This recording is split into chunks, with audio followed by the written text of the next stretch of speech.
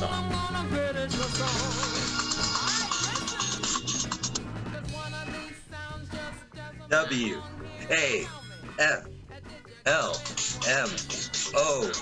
Waflmoyt. Flip, flip, flip, flip, flip, flip, flip, flip, flip, flip, flip, flip, flip.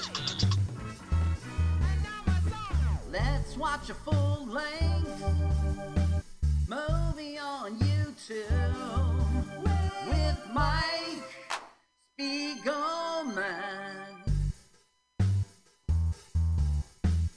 Let's watch a full-length movie on YouTube with Mike Spiegelman. It's been over 1 long year watching movies, bad, strange, and weird, commandeered by Michael. Hi, this is Carl. I'm Mike's friend. I wrote this song. My turn-ons are French poodles, Chinese noodles, and German strudels. You should follow me on Twitter. It's Jokes to Carl. That's the French duh, not the duh. Now let's watch a full-length movie on YouTube with Michael Spiegel.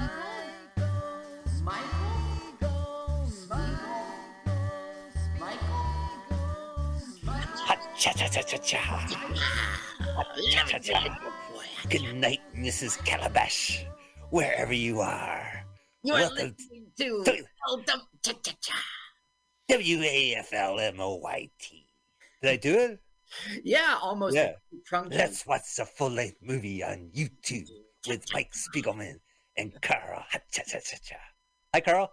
Hey, Mike, how you doing? Thanks for having Good, me. man. That's We're my watching- Jimmy Durante. We're doing Jimmy Durante today. Yes, we We're are. watching a Jimmy Durante movie. Hi, welcome to Let's Watch a Full-Length Movie on YouTube here on Mutiny Radio. We are streaming right now. We stream every week. Sundays at 2 p.m. Pacific Standard Time. Come listen to us first at MutinyRadio.fm. They have a Venmo account at Mutiny Radio. Throw in a couple bucks. Listen to the show beforehand. Found Round Sound with Scotto. Rock and roll. But we do have, we've got a great show for you. And we have a podcast, which you need to type in the acronym, which you heard up front, LWAFLMOYT. What is it? What is it?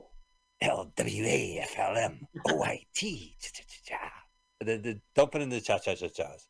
Right. And then, and you can subscribe to us. We're going to watch a full-length movie on YouTube, and we want you to listen to our podcast and watch the movie at the same time.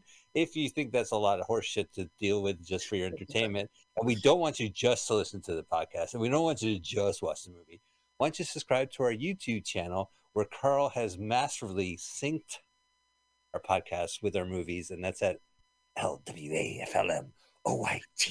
You can't miss it. It's under a big W. It's under a big W.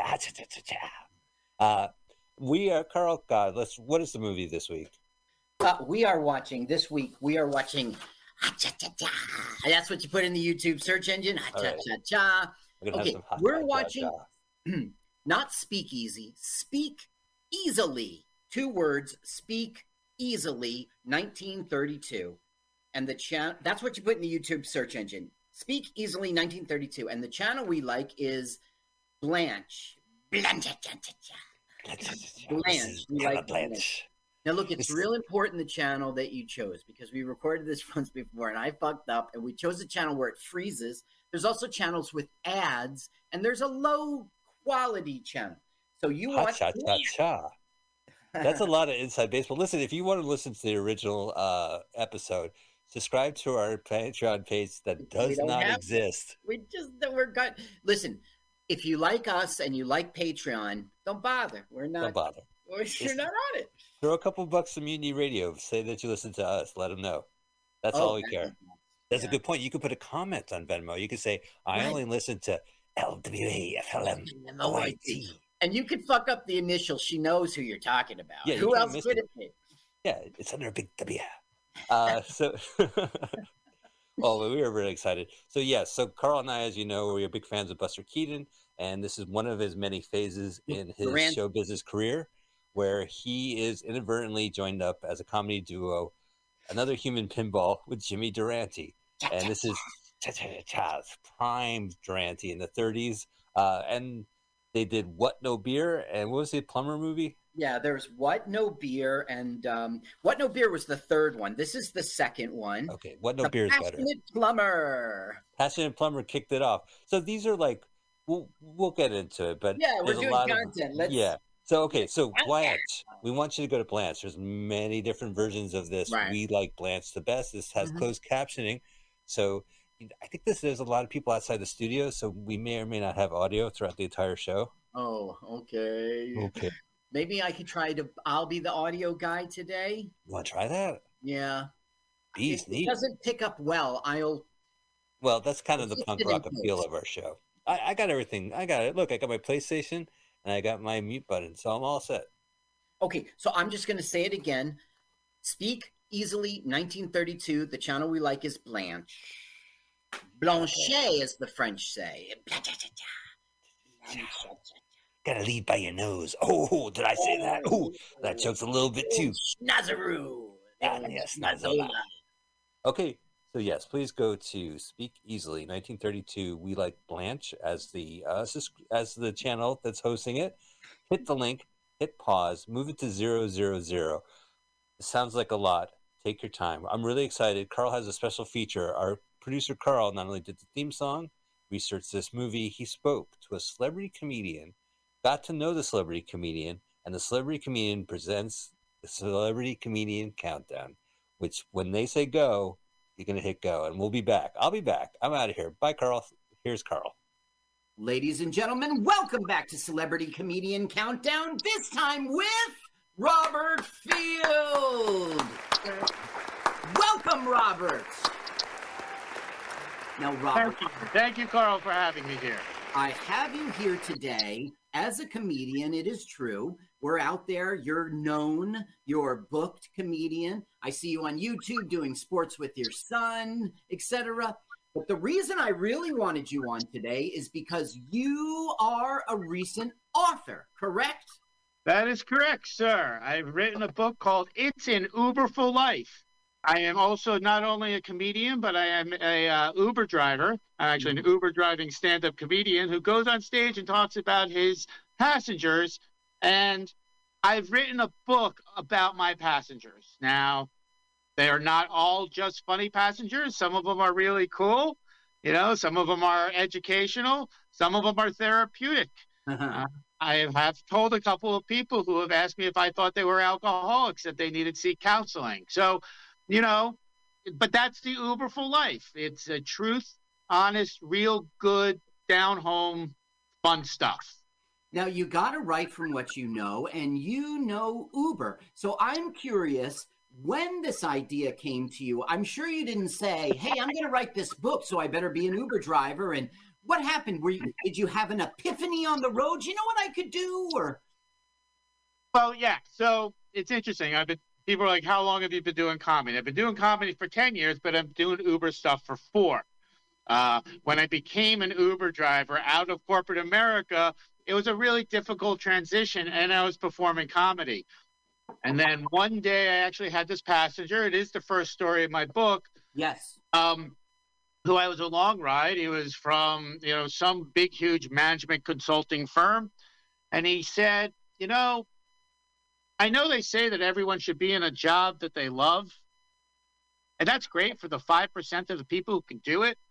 But for the other 95% of us, why don't we just learn how to love the job we have? And at that point in time, I started saying, yeah, I'm an Uber driver. I'm going to love being an Uber driver. I'm an habitual conversationalist, so I love talking to people. No one really cared about another 50-something divorced dad telling stories about raising kids on stage. And I said, wait a minute, no one's doing anything about being an Uber driver. I'm going to be an Uber driving comedian. I'm going to make posts about it, good stories, funny stories. And I'm just going to transform my life into something which I call is Uberful, which is a little bit better than everything else from before. Now, It's an Uberful Life. You're biting off of the Christmas title. It's a Wonderful Life. Is that fair to say? That is absolutely correct. See, here, it all kind of makes sense. There's nothing wrong with It's a Wonderful Life. But I get a lot of passengers in my car that are very distressed about the world today. They look at the outside world and they're like, oh my God, we're in such craziness. We need something a little bit better. So what I figured is what's a little bit better than the old school It's a Wonderful Life is now a modern day It's an Uberful Life. It's a great movie. I love the movie. We just need something a little bit better today. Now, I really like the layout of the book. Like you say, the first story, the first ride is about the day you became an Uber professional. But what I really like it's not chapters, it's rides. Ride 4, ride 5, etc. It's a good format. It's an easy read. And people can find this. Well, sure, they can go to Amazon, but if they Google the word Uberful, you're the second thing that comes up. That is correct. There's a definition of Uberful, which actually really means nice, cool, very good. Like there is a definition of the real world Uberful. And underneath that, you will have my Facebook pages, my website, which is It's an Uberful Life, or if that's too hard for you, Uberful Life, you can get there as well. My nickname is Shoeless Jew, so if you can't find me through Uberful Life, you could certainly find me through Shoeless Jew. And but they can find you through Uberful Life. And they can find me through Uberful. Just type the word Uberful, and you can find me. Now, you and I talked about this, that if we could get it going somehow, if you could make a somehow in our society, in our nomenclature, if this word Uberful gets popular, maybe not from you, but from any source, someone talking about it on TV, someone saying, Uberful, my ride's here, then people would start Googling Uberful, and you're who they'll bump into. It is. I mean, in a very marketing savvy, narcissistic way, yes. If you type Uberful, you will get to me. But in a very spiritual sort of way, I really want the world to start saying Uberful. I think it would be a really cool thing to happen, a great change for society. And truthfully, if you said the word Uberful, doesn't it make you smile? Yes, it does. And it does. So, I mean, I've begun to say it now. What better than two comics wanting to make the world to smile, right? Okay, now, how can people find you out there on social media, on the website? And let's plug the book again. Of course, they can Google Uberful or go straight to Amazon. Tell me how people can hook up with you out there on the internet. Shoeless Jew.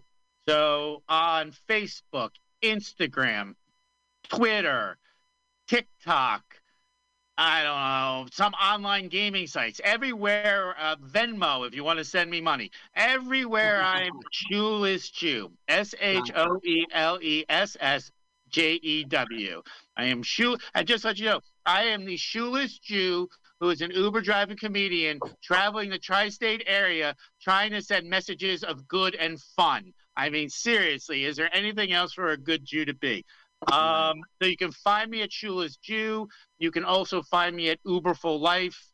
I post there as much as I possibly can all the time. And I would love to take some of you for a ride. I want someone to get into my car and be like, I've been waiting to get into Mr. Uberful Life's car. So what, is it a website, uberfullife.com?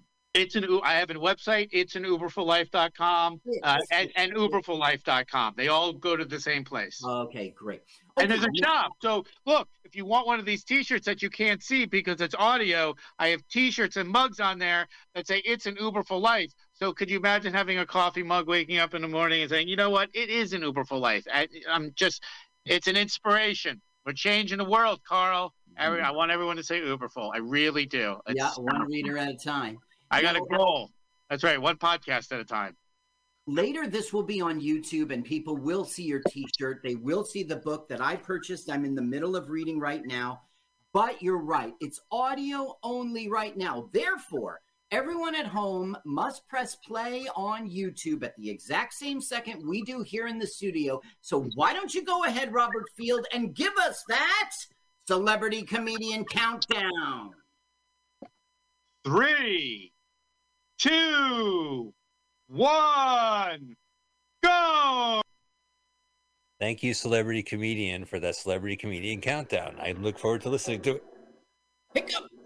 Hiccup! Do you think Leo even gets any residuals off of this?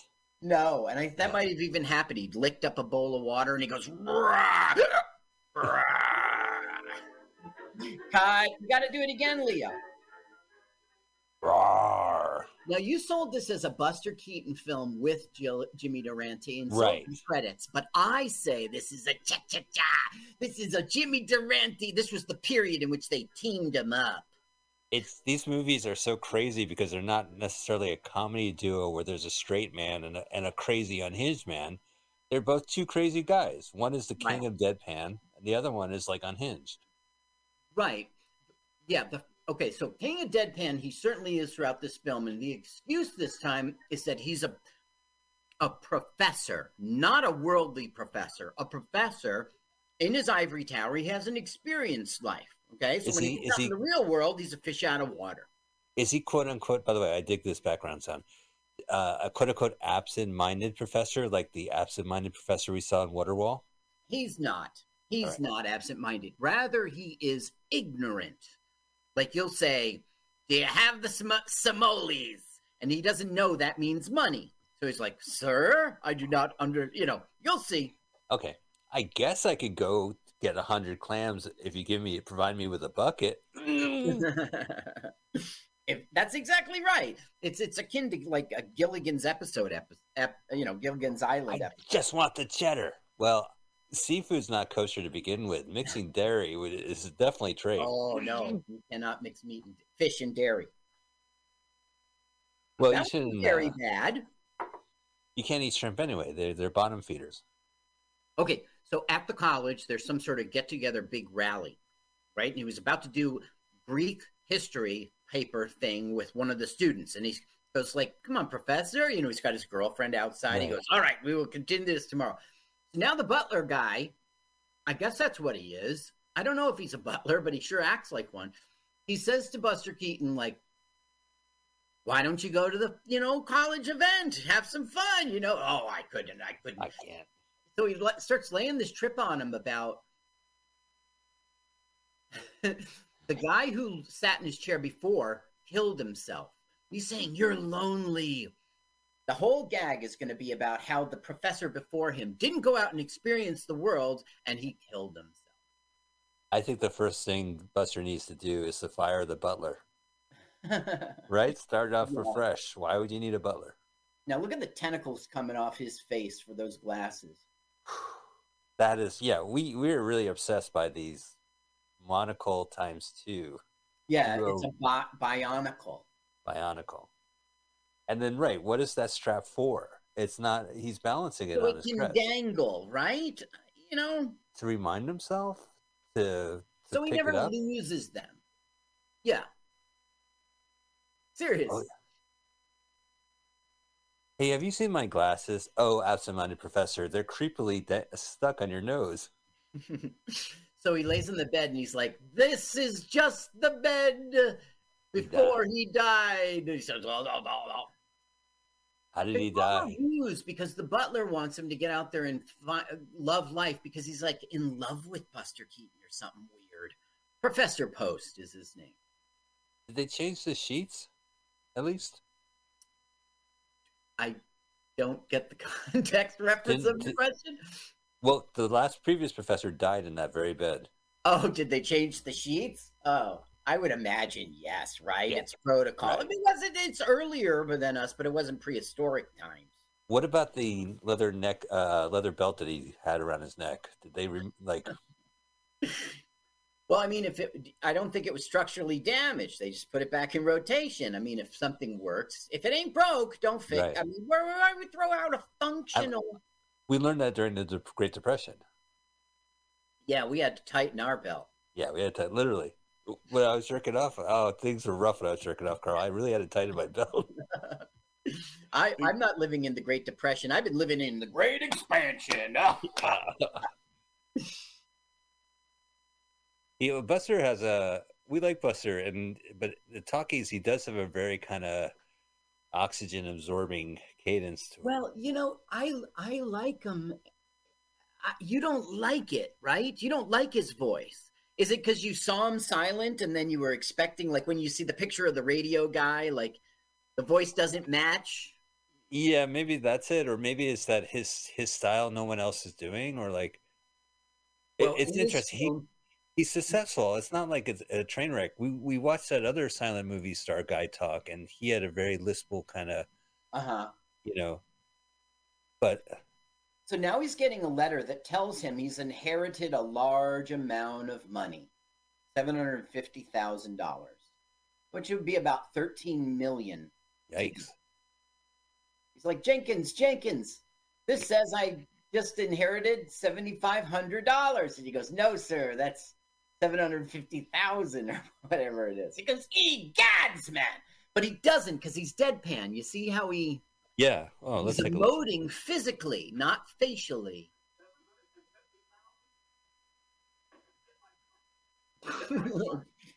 Norton, get my trunk. It's in your hand, Sal. See, this is great. It's not like he's not able to do it. He is. It's just he has his lilting style. And then... Well, in this film, he plays this professor.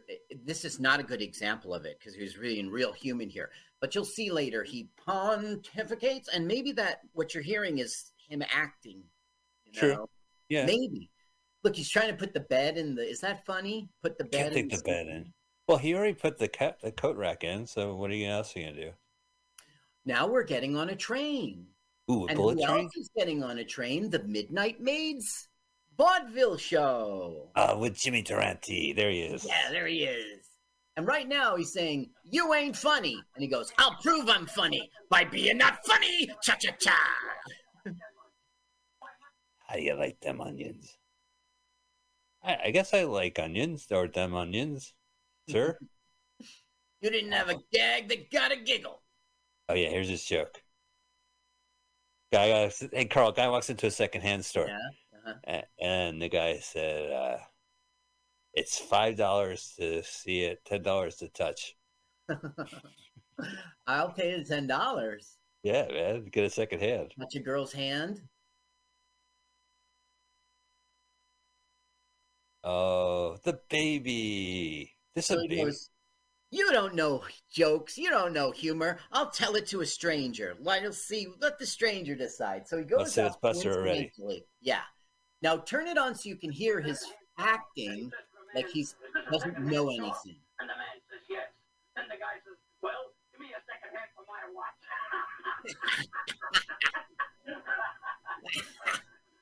Was he furnished with a second hand? It's too sucky. See, so he took it literally. Say, here's one you can't miss. In Scotland, the movie theaters are filling Dr. Jekyll and Mr. Hyde as a double feature. Dr. Jekyll had double features. Oh, my God. And he goes, this guy ain't got no education, walks away. As you know, he's a professor. Right. Okay, we're just trying to establish that he's a fish out of water. Now that he's out in the real world, he's not going to get anything. He doesn't understand the culture. Carl, that's how I perform my act. I laugh at my jokes before the audience has a chance to register it. Not take away the oxygen. Yeah, like interrupt them before they were going to legitimately either boo you. Like it's a shield. I see. When comedians come on stage, I act like I go on stage. I did go on stage last week, but they'll say like, "Oh, today's my birthday," or it's my last time I'm performing. Like they sing happy birthday, and they all go, "Ooh," and they go, "I'm just kidding." It like critic proofs your act because it's under special circumstances. You said you preempt their judgment, and if you laugh at your own, like if you don't, it undercuts the joke. It undercuts your confidence. Your confidence, right? And the audience's confidence with you. And it doesn't give them a chance to react. And it's like a security thing where you having a glitchy baby? Yeah, did you see it was glitchy? Remember when I picked the bad channel? It's because of stuff like this. This is the best one we got. I saw this and it is glitchy. It's I remember when I was first introduced to glitches, the first time I ever saw him, it was my good friend Genichi Sugahara. Oh yeah. Oh, you're friends with him? Wow, you're cool. Me and Genichi go way back. Wow, you're cool. You're one of the cool guys from Montclair High. I should have said glitchy. Yeah, no. Montclair High School. That's not where we know each other from, Michael. I went to Montclair. You went to Montclair, but I knew you graduated, right? 87. So I knew you I never knew you when we were in high school. Right, that's right. But we hung out. We had friends that were mutual, and we hung out together. Yeah. Let's go name them by name. Go ahead. Well, I've already given my mom's maiden name. My high school graduates. Fonseca. Boris Colby. Let's out him. Let's out him. Dave Kennedy. I was going to say, what about our friend who became a Josh Powers? Oh, you're going to go for Jerry Bello, I bet.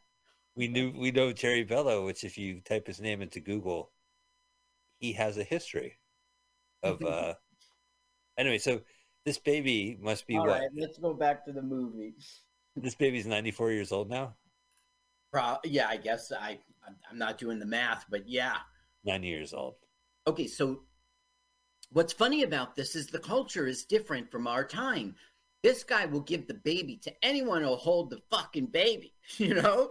It's his son or daughter, I don't know, but he goes, hey, the baby. So they're coincidentally, they're coincidentally on the same train, okay? So Jimmy Durante's kind of making friends with them a little. So so Durante's a vaudevillian who's now on the road. Mm-hmm. And Buster is a professor who's going to find out about his inheritance. He's not going to find out about it. He thinks he has it, and right now he's just going to see the world. He forgot his trunk, so he takes the baby. He made the train stop. Now that is you got to have balls to stop a train. Somebody's got to be having a heart attack or falling out or something. I mean. Oh, you don't stop the train because you left your luggage. What is it? Hey, that's a hot mama. Hey, baby. Don't talk down to me. So he goes, they're arguing for his rights. You got to load the trunk on the train. So he's like, give me the ticket. Show me the ticket. Do you have your ticket? Does he have a ticket? In the end, he's going to be like, in my excitement, I forgot to buy one. He goes, here, hold the baby. He's going to have a fight. Let's listen to it. Okay, hang on. Oh, by the way, this is... I had no intention of removing it. Please, you haven't got a chance to get that big palooka. Palooka. Nothing. You're 30 minutes late now. Pull out. You can't do that at the breach of Oh, my God. I love him. I don't love him. Yeah. And if it is fault of a clock like you forget to put a check in his trunk? Hey, listen. I told you I never even seen the trunk. And anybody says I did is a liar. Now what do you make of that? Them's five-fingered words. Because of the baby. Right? And now we got a person who no one there knows holding the baby. Okay? He's actually a vagabond who lives at the station.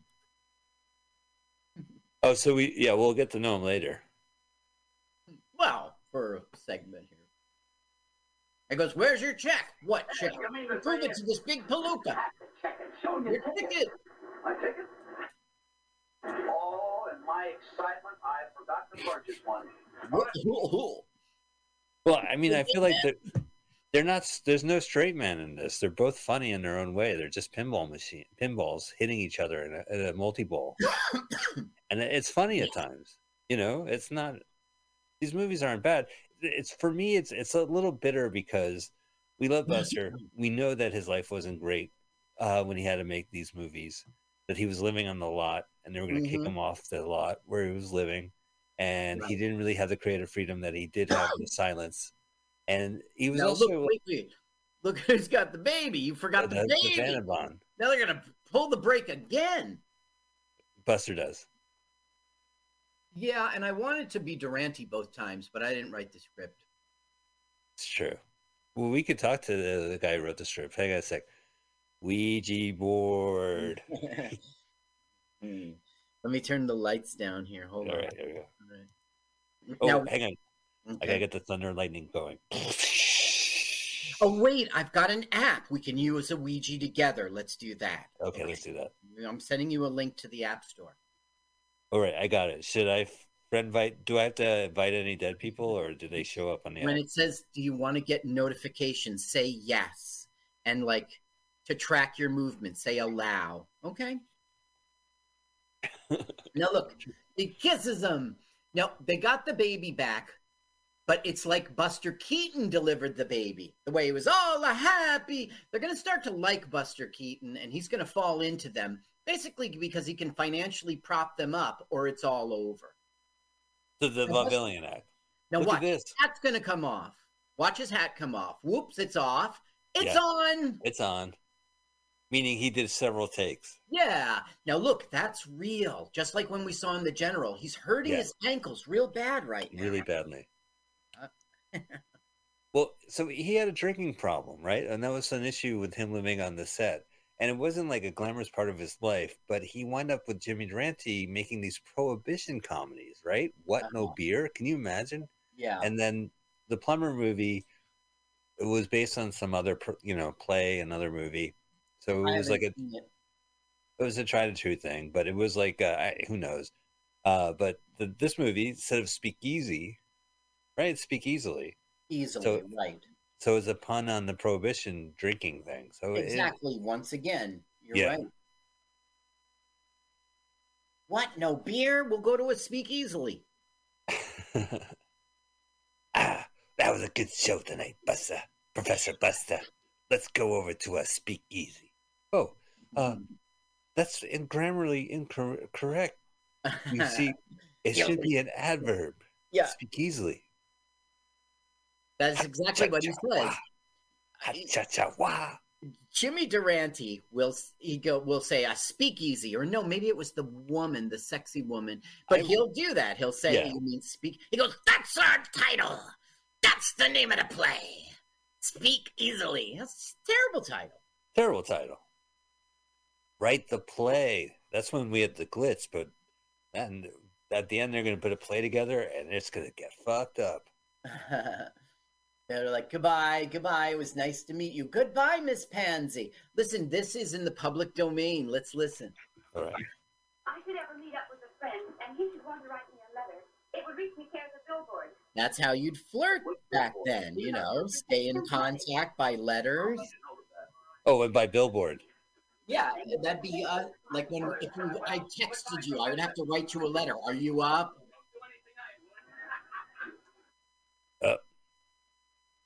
Oh no, my nose led me down here.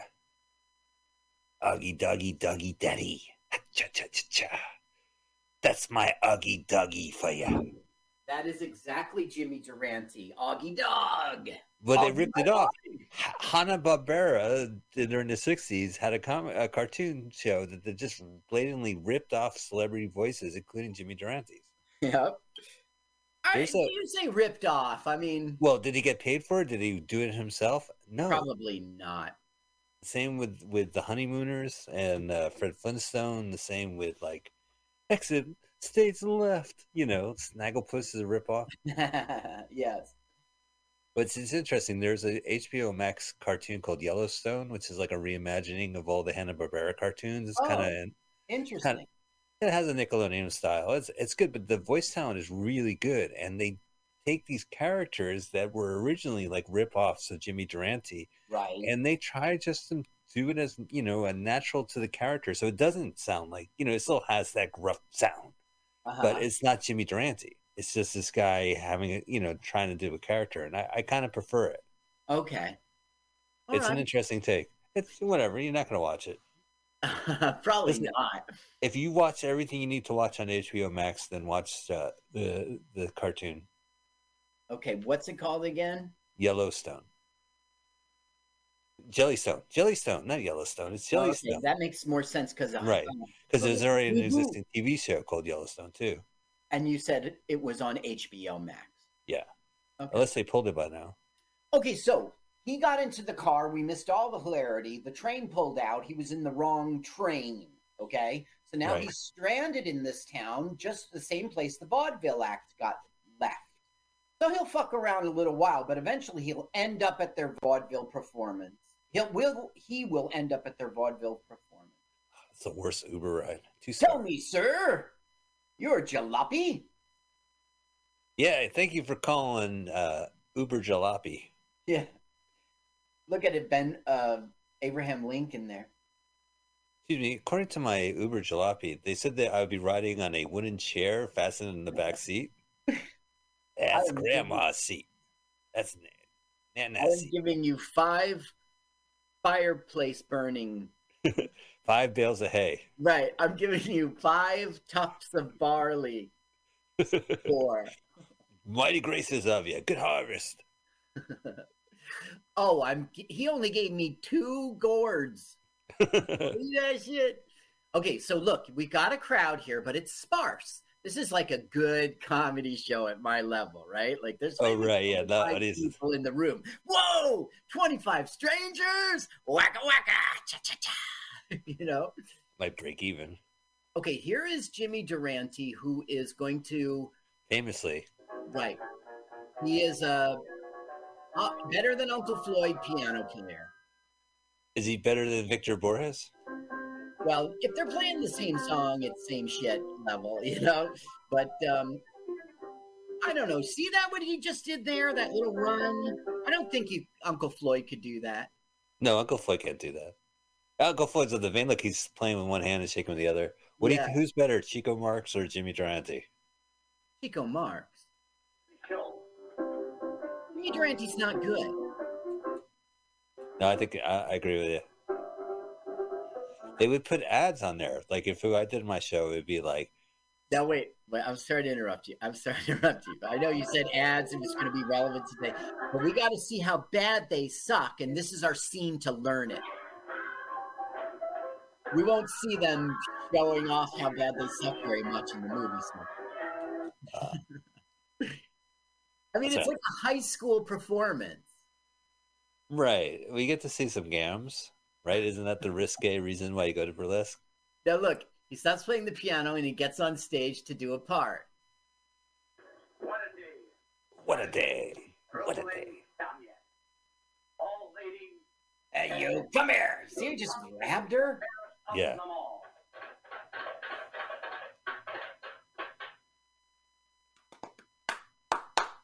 I am tired of seeing backstage during the show. I feel as an audience member, I should. During Great Gabo, and you mentioned that there was another one. You've said it before, right? Well, it's just it elevates as a movie, like you're watching a movie because the movie can show you everything. Yeah, Skullduggery. Really, Skullduggery. They had a play. They were at a the worst host in the world was doing like a talent show kind of thing. Yeah, right. We were all backstage. It was for the costumes. But I just feel like if I was an audience from 1932, I would be familiar with seeing these kind of live shows. Yes. And if I go to a movie, I'm experiencing the live show, but with the luxury of seeing it in the theater. Yes. And because the movie experience is different from anything I've seen before, it can tell a story from different perspectives. So it can show me backstage as well. And sometimes when the drama of the play is about backstage and the going on, the play itself looks like shit. So I feel like as a movie audience, I'm getting to see backstage. And I'm learning about the story and what kind of emotions they feel when they're dressed up as spiders on a spider web. And then I also like Gabo. And then I also, as an audience member who get to see a live show as well, I'm like, the live show doesn't really. It's the sum of its parts. It's just like it helps the plot. So I kind of want to see both. The live show helps the plot. It isn't the actual. Now look, everybody left. They suck so bad. So bad. So they were there and applauded and then walked out, and now nobody, except for who? The fish out of water, the guy who doesn't get it, Buster Keaton. The ads on the curtains just say like www.carlsucks.com. Check out my schedule at, or like other comics. Anthony Quinn, .com. Come on backstage, Professor. Durante's still under the impression like his dumb pretending he doesn't understand stuff. It's some gag he's playing. Right. Here's one. They've got, this is how pantomime is still in the talkies. I mean, one advantage is you did get to see them change, I guess, as an audience member. I never really. Oh, that's Miss Pansy. Pansy is like a flower. It's like a. Oh yeah. Oh, so they're gonna throw her under the bus. No, that's a Patsy. Patsy. Oh, yeah. It doesn't look like she's seen much sunlight. Ring around the. Oh no, ring around. Oh, I was gonna say. Oh, you mean like in the children's? No, song. no. That's Posy. That's Ring around Posy. Well, she does seem really pale. Oh, what's the next one? Jane, his wife. Oh, right. Oh, no. Posy. That was Posy. Oh, right. Oh, yeah. She was the robot maid on the Jetsons. No, that was Rosie. No, that was Rosie. That was Rosie. I got it. Academy, Bad Movie Academy Award. That was Rosie. Oh, right. The Razzies. Yeah. Oh, right. Yeah. We'll do that again. That's our that was routine. Rosie. It was. I think that our bit went really well the second time, especially without rehearsal. Right now, they're finding out you guys owe $200 to the hotel. Cough it up. No, $700 to the hotel. Cough it up right now, or I gotta seize all your bags. Right. So now the professor's gonna pay it. Don't start anything. Pipe down. You're not gonna get the first base out of that Johnny Law. I do not like him. He can hear him. No, wait a minute. So he thinks he has money, but he doesn't? Right. What he does have is about $5,000 that he saved on his own. That's what he's spending as if he's rich right now. Right. So, but he's given so he's going to get himself into a predicament. Well, no, he's just going to pay the guy. You know what, Mike? In the end, yeah, I guess so. He would get himself into a predicament if he was spending more than he had. But at this point, he's okay. But you're right about that. He will go finance the show. Yeah. Well, because everyone's under the assumption that he has it. Mm-hmm. So, I mean, they might. I don't forget. We don't really leave the theater at this point, right? It's like they work, they rehearse, and then they put on the premiere. Right. We really don't leave the behind the stage. We're not on the stage anymore. That's why I was like, you got to see how bad they are. They were like, we're going to roll out the barrel. One of the great things barrel of fun. Oh, so bad. And one of the great things about the Great Cabaret that we watched when they did their live show during this talkie, it was the spectacle of Broadway. It was a Broadway show where there's hundreds of people on stage, more than the audience, or ratio equal. And in this one, there's 13 dancers, and that's plenty. Maybe there's 26. Yeah. And they match the audience. Yeah, 25 audience members. Fuck yeah. Now Jimmy Durante is talking him into being their manager. Unfortunately, I am going to New York, and my trunk is on the way. And they're like, shucks. What do you know? But he goes, I have the solution. The show must go to New York. Broadway. A Broadway theater. Why not? But we suck. Can you swing it? Have you got the Missoula? Or what? I mean the kale. You got the feelings, don't you? Got the Samoans. Resembling a cabbage. Listen. Nowhere near a cabbage. Have you got the Kush? The old days. Hot Wheels. Come on, Professor. He's trying to ask if you've got enough money. Oh, I don't know. I only have 750,000. What? What? Do you know how much that's the 1932 equivalent of it? About $750,000. Yay! We got ourselves a sucker. But Pansy doesn't like it. He thinks that they're exploiting him. Taking advantage. But he's kind of taking advantage of them. Well, I don't think so. He's very naive. He is very naive. I guess at the end when they realize he doesn't have the money. Thank you, Mrs. Calabash, wherever you are. There it is. New York Funny City. looking New York City. This is pre 9/11. You can still see the towers. That's true. I know it's a little awkward for me to see a movie pre 9/11. Look at this. Especially in 1932. This is like it's too soon to the Triangle Fire. Like they go by the Triangle Factory where the fire was, and people know it's like in 1932. That's too soon, man. Too soon. Too soon before. Wait, when was it? When did it happen? 1909, wasn't it? Oh, so too soon. It's too soon. Too soon. 1932. It's too soon. Don't bring it up. Now this guy is getting hired to be the director, but he's like, hold it. I've seen the show, and you guys fucking suck. This director, let's get the sound on him. He has another acting style. After 30 years of stage directing, this is the worst show I have ever seen. I went over all right, didn't I? Oh, you'll be all over all right. But the thing is like they're gonna get his goat, and the rest of the movie he's just waving his arms over his head. Oh, what are you incinerating? That's not the word I used. I'm so frustrated. Now he's like, we got to build this show up from nothing. I'll take the job if you let me build this show up from nothing. That means you're fired and you're fired and you're fired and you're... He says, what about comedy? Well, now he goes, we could take something from the Greeks. The only thing he knows about is Greek history. Yeah. Oh, yeah. Humanities. Oh, the humanities. Is that your... What course did you teach in school? In New Jersey. Humanities. Oh, the humanities. Humanities. Where was the Zeppelin crash? Where in New Jersey?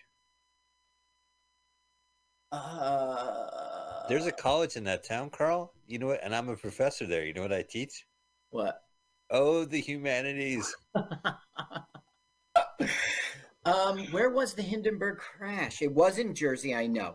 The other one I think of is the War of the Worlds. That was right. So, do you think it was the same location as War of the Worlds? Grover's Mill. Grover's Mill.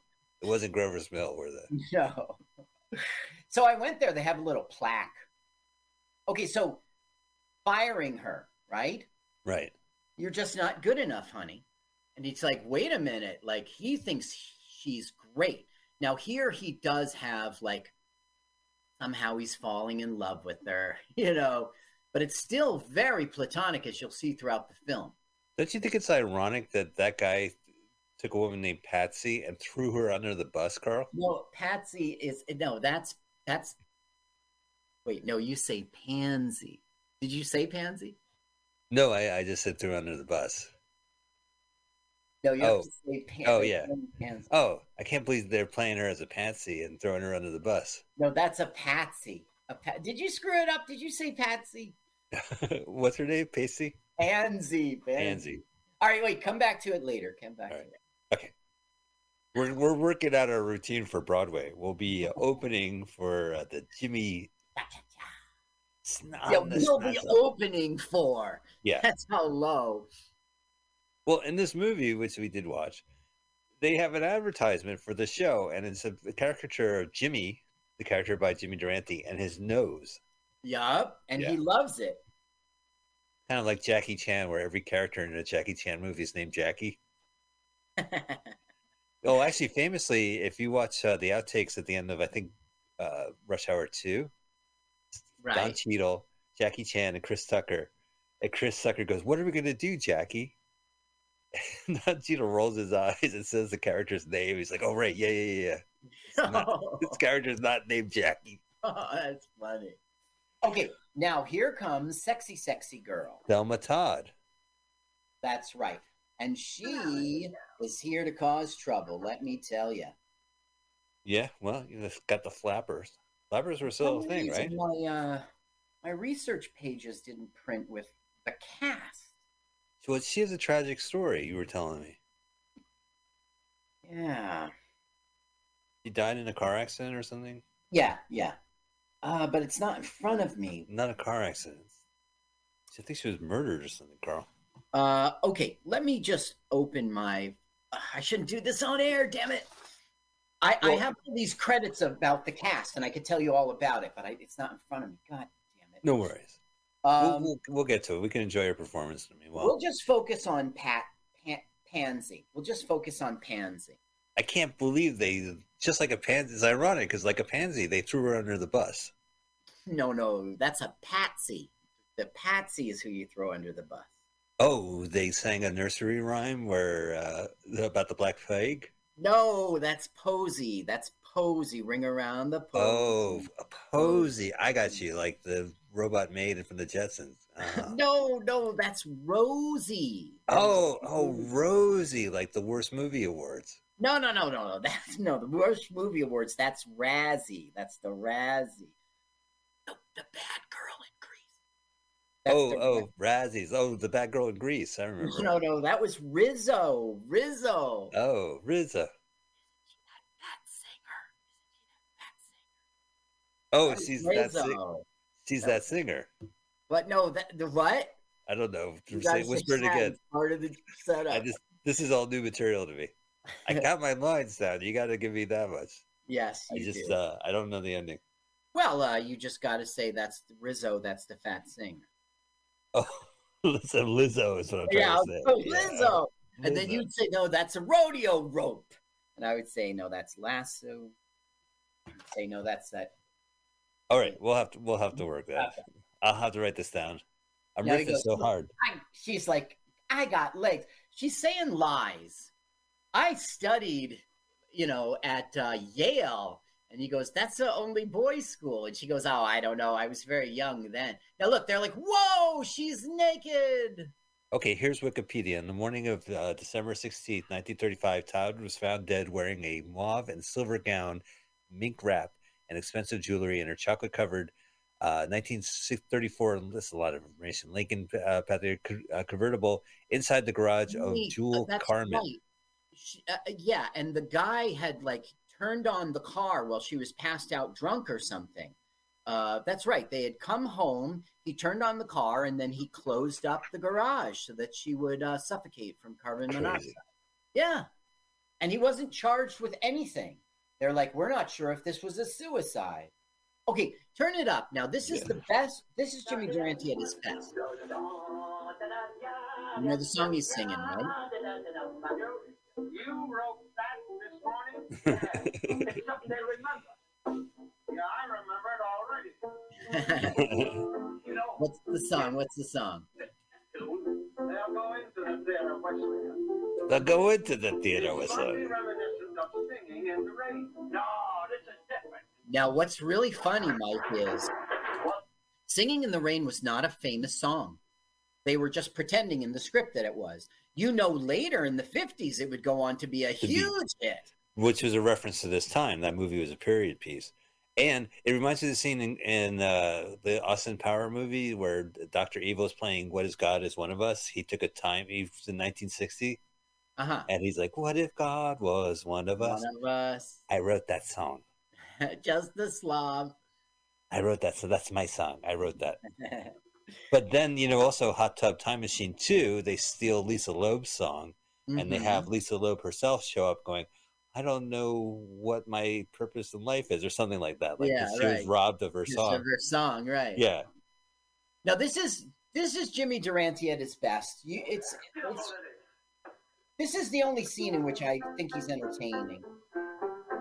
On my knee. I know the song. Sing along. Why?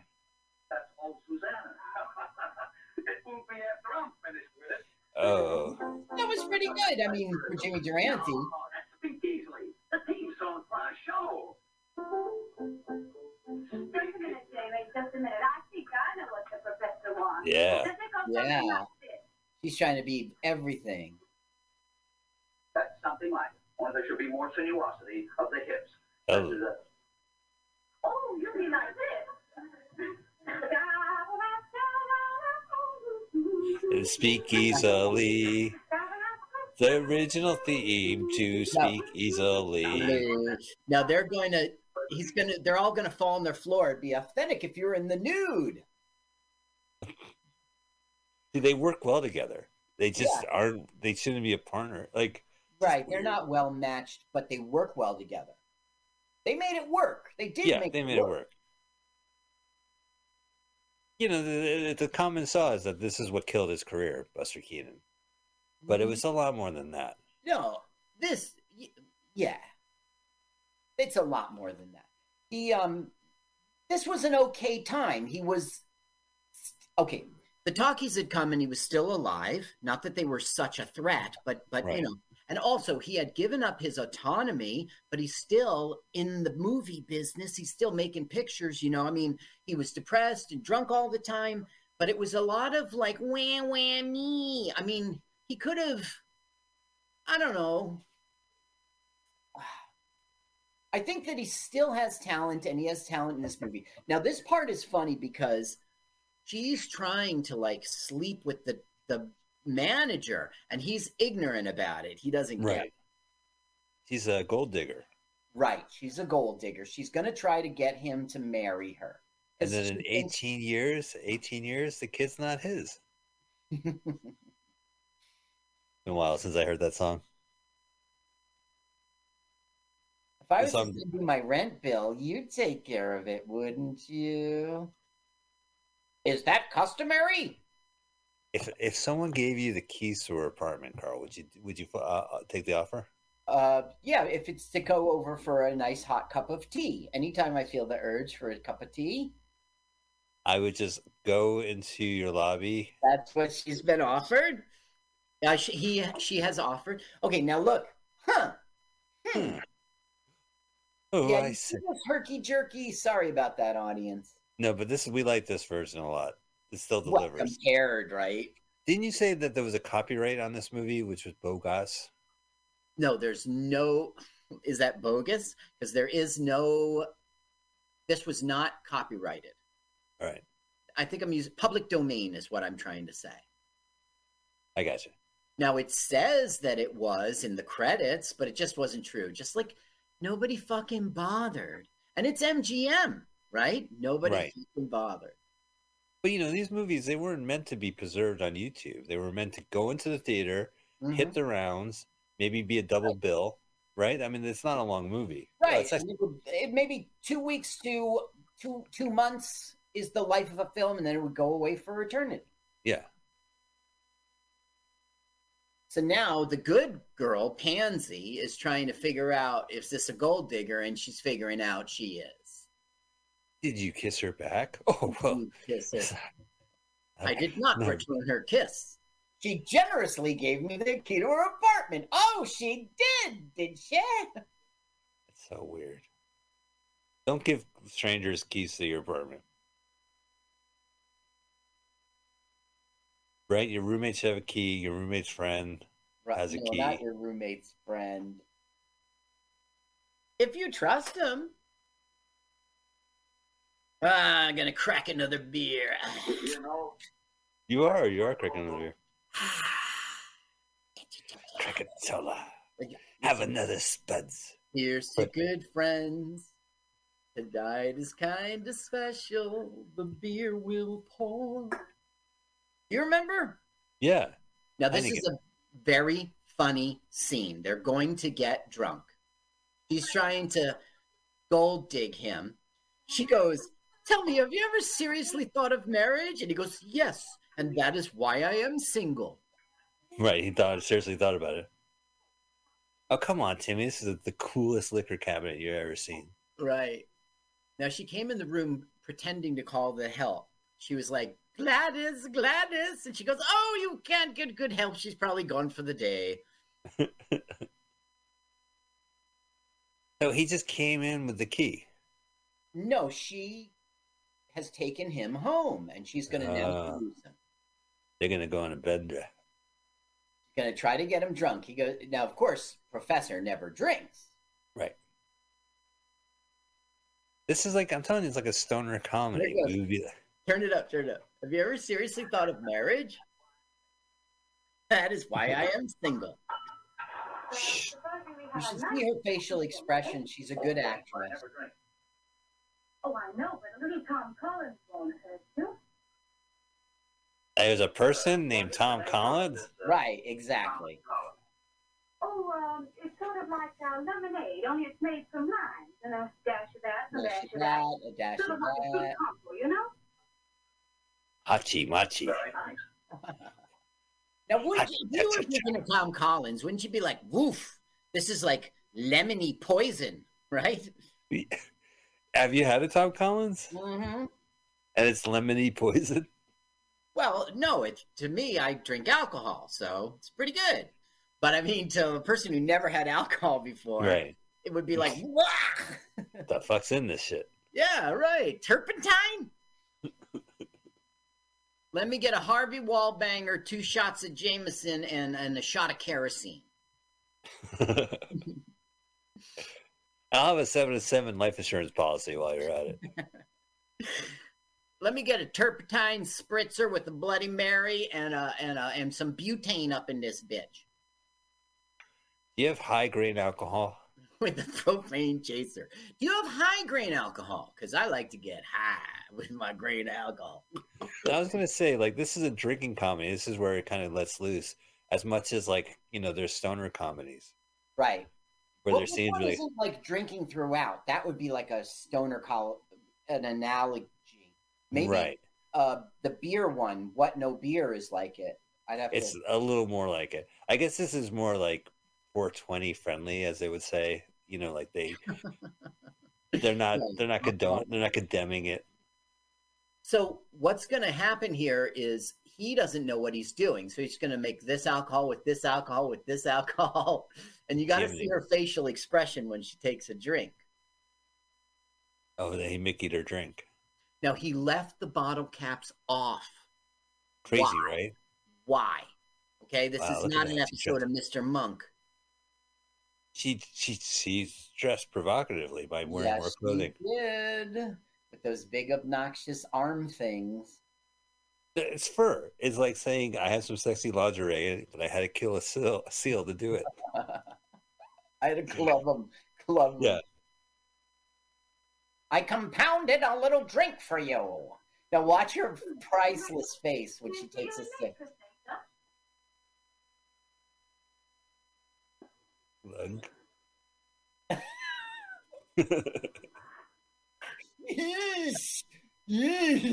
Uh-oh, time has passed. Oh, that's cuckoo.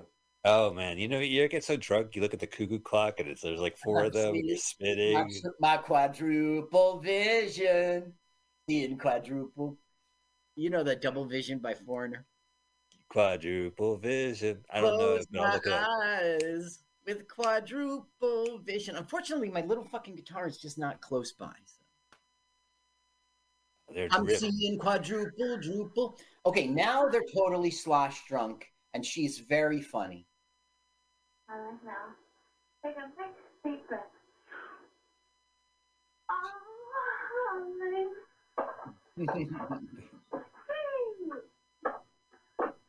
Now, I don't understand why he doesn't want to get kissed, but he needs to listen up. You'll pay the rent, won't you, honey? And when I get around to it, when we'll be married? Most certainly not. Oh, Jimmy. Mwah, mwah, mwah. Mwah, mwah. Nah. Now we're going to get not the greatest pantomime, but it does its job. He'll flip over the couch and, you know, he's fussing. Yeah. Well, he's committing to the bit. He's not kissing her. What? But see, that's really good. That might have been in the general because he totally cartwheeled. Well, he also found the remote. It was under the couch. Why, there's a pinhead nickel.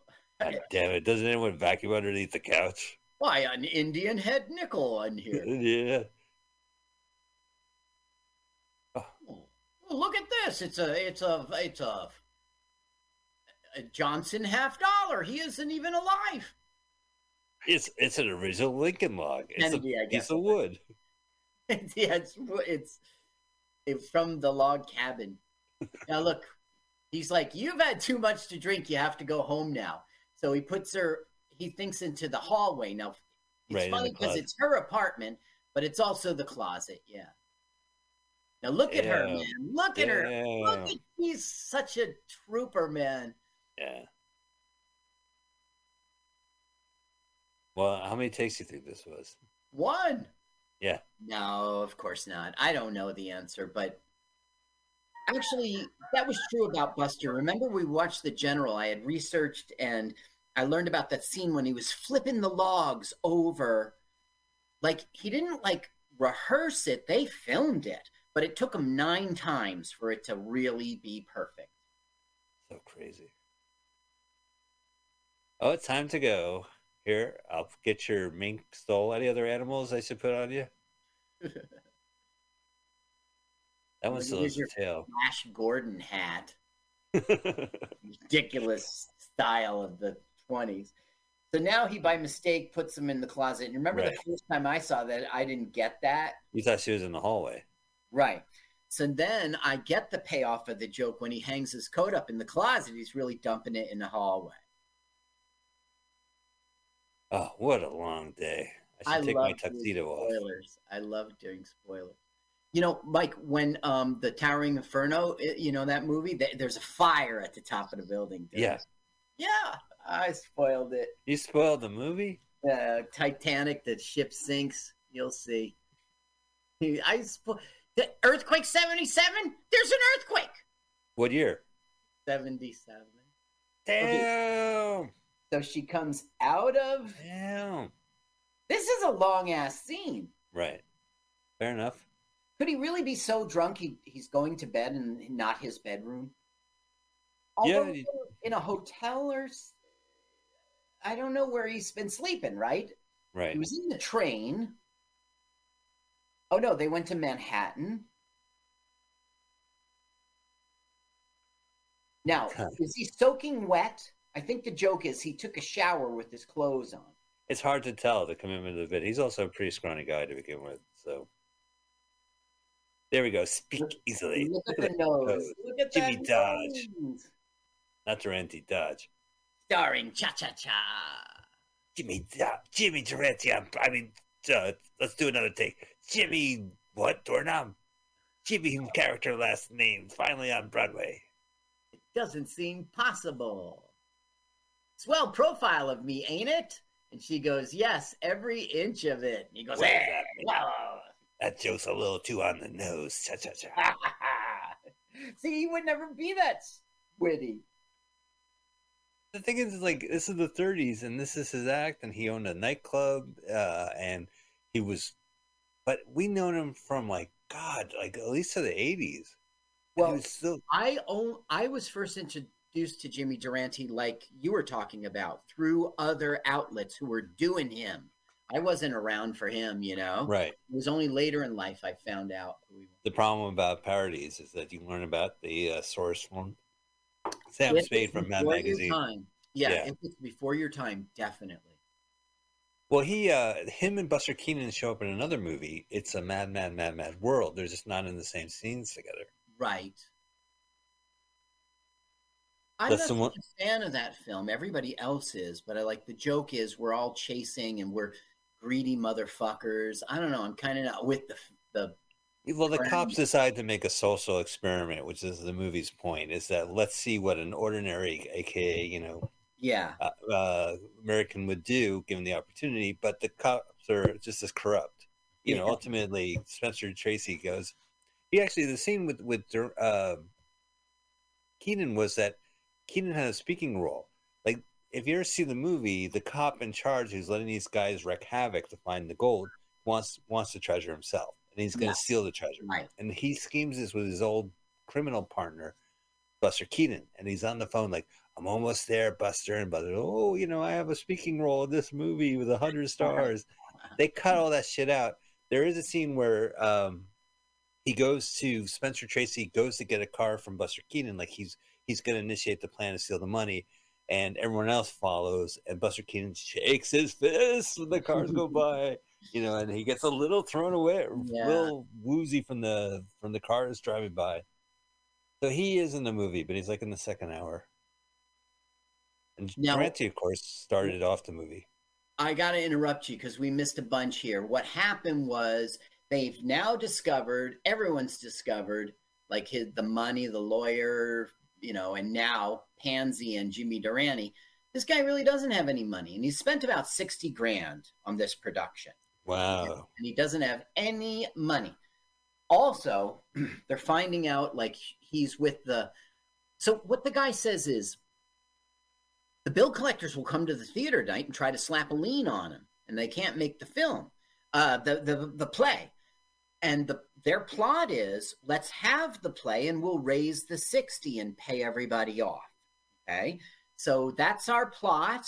And what they have to do right now is make sure Buster Keaton does not go to the theater so these bill slapper honors can slap an injunction on him, Right. So they're going to take him to Jersey. But first, we're finding out they got to go get him. And he was tricked by this woman. And now she's pretending that they had sex last night. And now he's got to marry her. Right. It's the only notable thing. But don't worry, Jimmy Durante will save the day. I've got to get you to New Jersey. Hop on this Hindenburg right over here. Yeah, 8:15 is about to depart. Oh, the humanity, you're going to love it. So right now, Jimmy Durante actually has a funny bit in which he will say yes to her marriage proposal. We really need to listen when it happens. Okay, I'm ready. I got the PlayStation sound ready.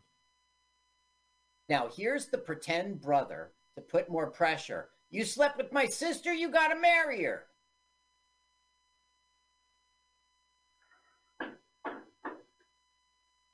Where's that man? What man? Don't stall now. There's a man here. He's been here all night. Oh, Nell. What? That's her scammer, right? That's not the director. Right. No, that's a scammer boyfriend friend.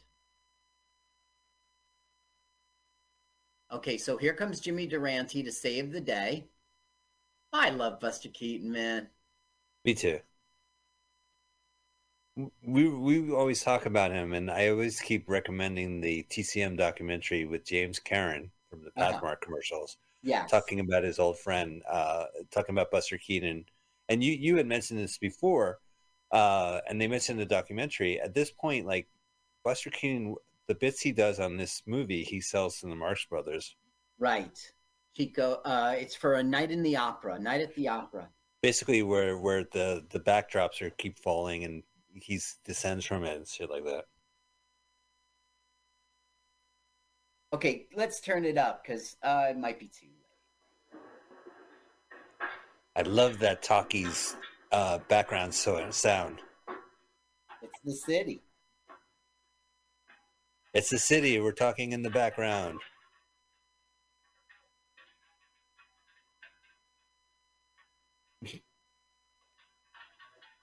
So anyway, the funny gag upstairs, all we heard is a bunch of,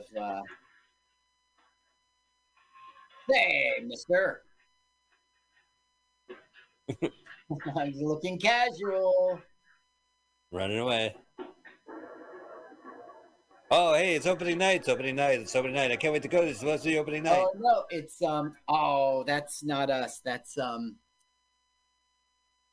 Hi, two college students, please.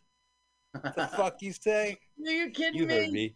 You're the mom, if anything. You're the mom. Oh, how's your daughter's school tenure? So now he's shipping him off to Jersey. Let's listen. Take him to Jersey.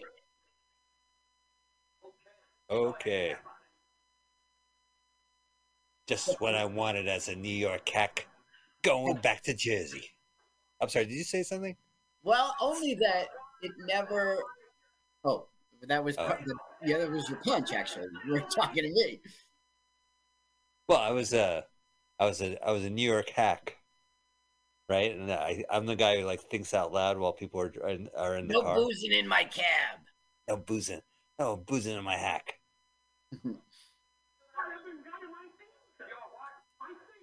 Take him to Jersey and keep him there. Okay. Yeah. It's lonely being a New York City hack driving winos to Jersey. I'm sorry, did you say something? Just the diary of a New York hack. Hey, you're talking out loud. I hear everything. It's making this trip through the Lincoln Tunnel really awkward. Really awkward. Was the Lincoln Tunnel open in 32? I don't know the answer, but that's right around when it was built in the 30s. Yeah, how did they get to Jersey? They have to take a ferry? I guess it had to have been built. Let's Google. Didn't they have the Charles III bridge back then? Building Lincoln Tunnel. Oh, maybe they did have something. Yeah, they got a mezzanine in there. Audience noise. I'm waiting for the show. Oh, this was actually named after Abraham Lincoln. Google's telling me. Interesting. What about the Washington Bridge? Is that Abraham Washington? Was it George Washington Bridge named after Abraham George Washington? G.W. Bush. Opened in 1937. Okay, so they must have gone a different route. Wow.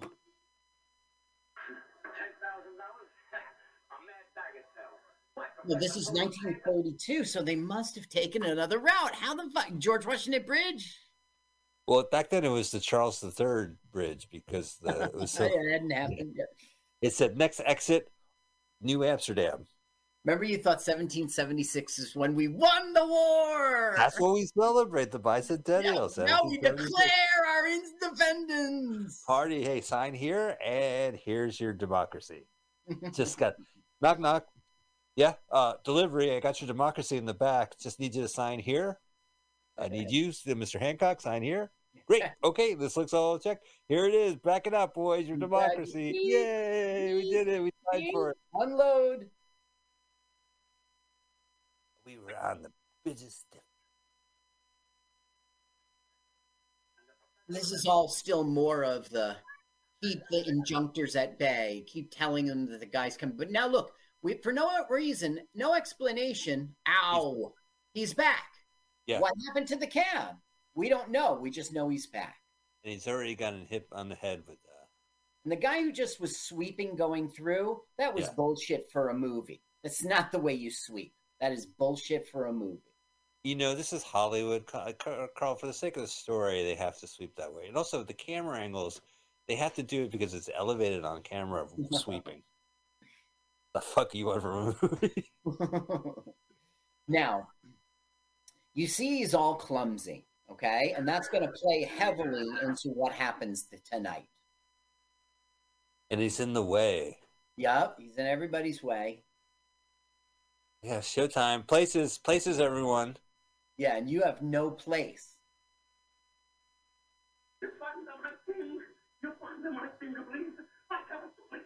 I don't even want to give this joke is so not funny. I don't even want to talk about it. He's looking for his thing, and that will be recurring. And then in the end, we find out what the thing is. He's all looking for his thing. He's a thing. Yeah, it's an Italian stereotype. And that's perfectly fine in woke culture. You can absolutely make the fuck fun of Italians. Absolutely. The Irish, too. That's open. Sure, man. Yeah. Well, listen, they all go to Ellis Island in the 30s, and then they go maybe see a Broadway show, and they laugh at themselves when the... That's like the comic books. Like they'll say, like comic in a tunnel underneath the Hudson River. Did you read it? It's yeah, under the Hudson. Constructed in March 1934 through December 37. Center tube. Wait, north tube is 38. South tube is 57. There was a topless woman. So I guess it was some other tunnel, and the Lincoln Tunnel replaced it, I guess. It was the Hudson Hawk. That's the name I give the cool breeze that goes off the Hudson River. It's called the Hudson Hawk? Yeah. Is that how that guy got... That's how he got his name. Yeah. If you had asked that to Bruce Willis when they were filming it, he would know that. But if you ask Bruce Willis that today, he might. He's not gonna remember. You know what's interesting about Hudson Hawk and Bruce Willis? No. Bruce Willis was nothing's really interesting, but he started off in movies with like Blind Date, and he did another movie with Blake Edwards called Sunset, which was he played Tom Mix as a real person, and it was a Western with James Garner. And if you ever watch the movie, the opening credit says a Hudson Hawk production. So he might have used that as a production house name, as a shingle, whatever his production company was called. Right.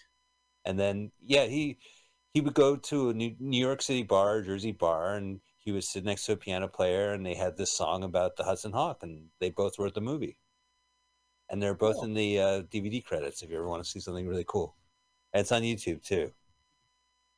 If you search for Hudson Hawk DVD extras, you get to hear Bruce Willis explain what the Hudson Hawk is. That's what year was it recorded? 86 was that movie? 87? Now look, wait, 89. He's bumbled his way onto the stage, right? I think that movie was 91. Oh, come on, watch now. He's bumbled his way onto the stage. Okay. See, I can't hear the bumbling over all that audience laughter. Would I open my mouth and laugh? Oh, what's going on? People are laughing? Oh, sorry, ma'am. You stink. Now, he's going to address them. And when he addressed them, they're going to start thinking, hey, this is part of the show. I can see this every night. Now I'm opening my mouth and laughing.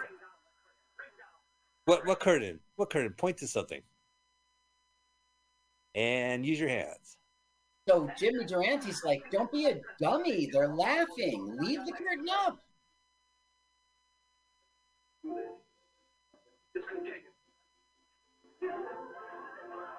Speak easily. I'm going down to speak easily with a banjo on my speak easily. Get that piano on. Now we'll have.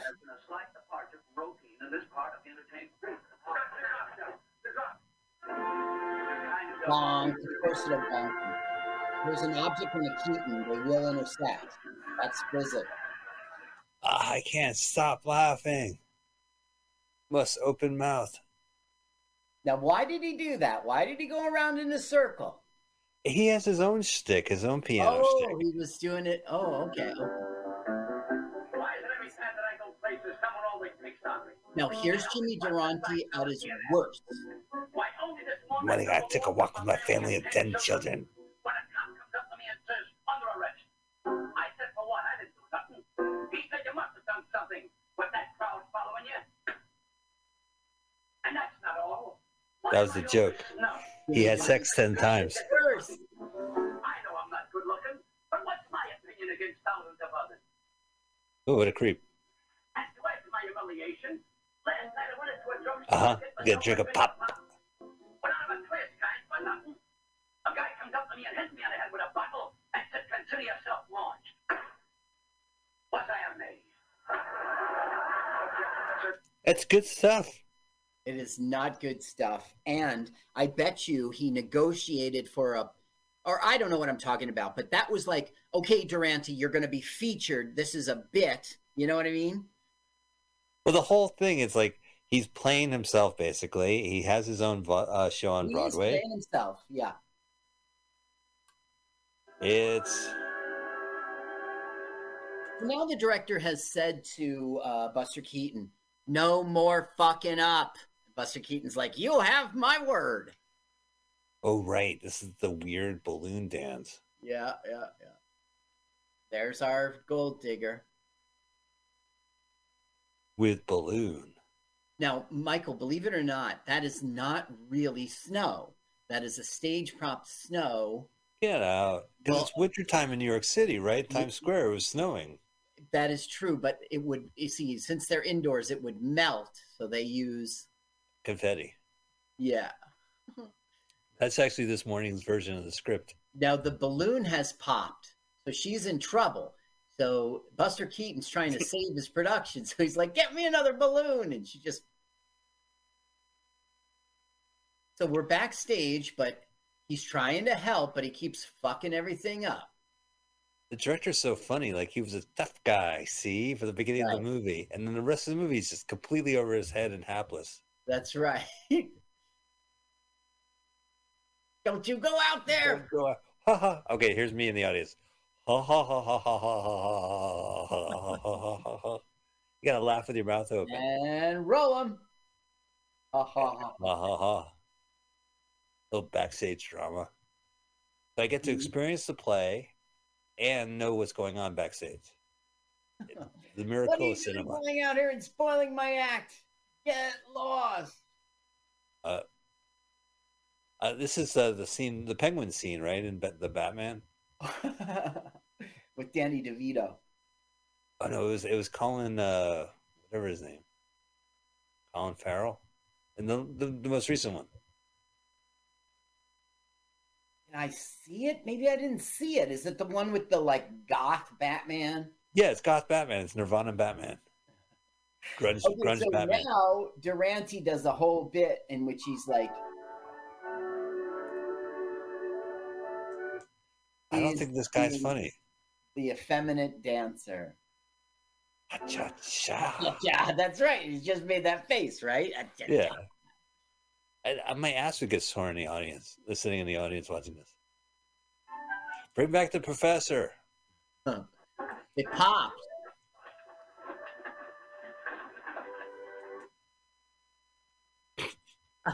Popped in his face. Now that's a good pairing. That's a good one. Right in his nose. Here's a water balloon. Yes. Here it is.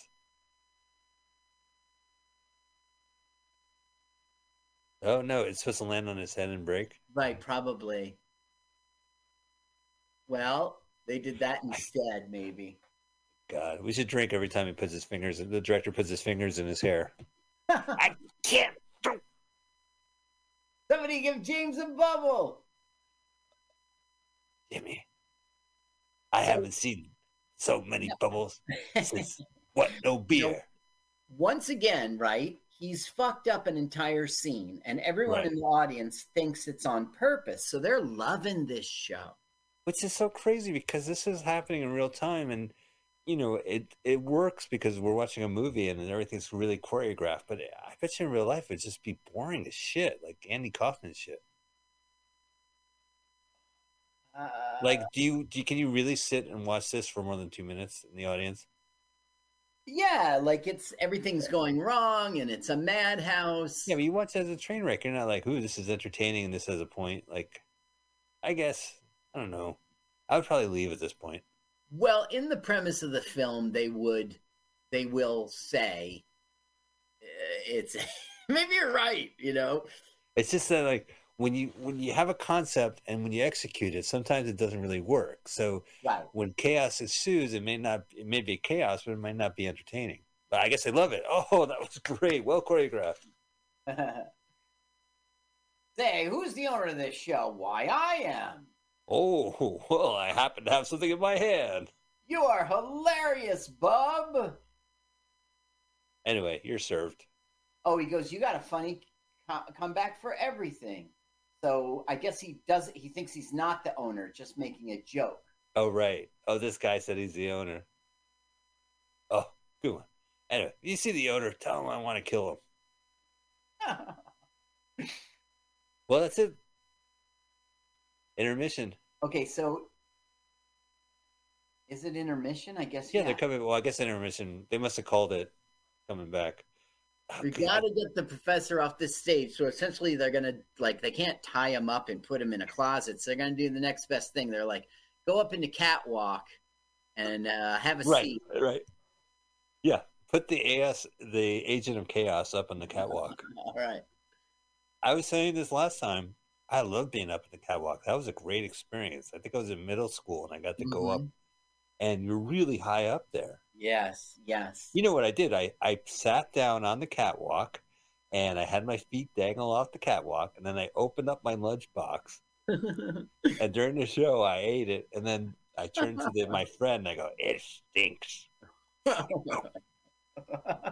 I hold my nose in some select moments of the show. You ever see the movies where they move up to the catwalk? I think Citizen Kane did it. And they're like, P.U. The guy's up in the catwalk. I remember Gilbert was in the catwalk in the Albert, who was it? Who was the father on Growing Pains? Alan Thicke? That guy tried to Thick of the Night? They worked together on Thick of the Night. Yeah, right. So he said, Gilbert Godfrey's up in the catwalk, and they would cut to him every now and again. Which was a ripoff of Chris Elliott, the man who lived under the bleachers. Do you remember that? They had a Letterman bit where there was like a man who lived under the bleachers, and they would open it up, and it'd be Chris Elliott. That's right. I forgot what exactly was that. Hilarity is going to ensue as we have another fuck up.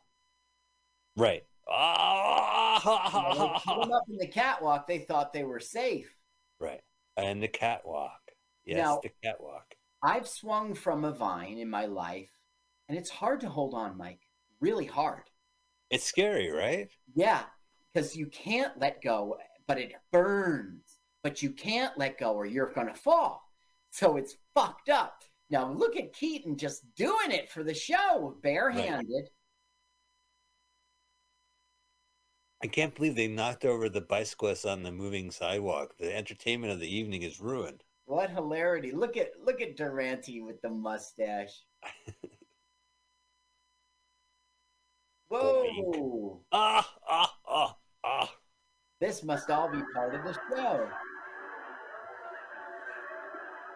Ladies and gentlemen.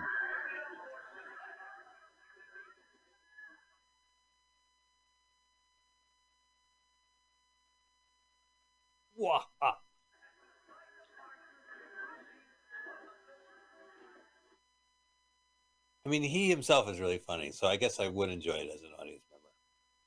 But just watching people haphazardly running around.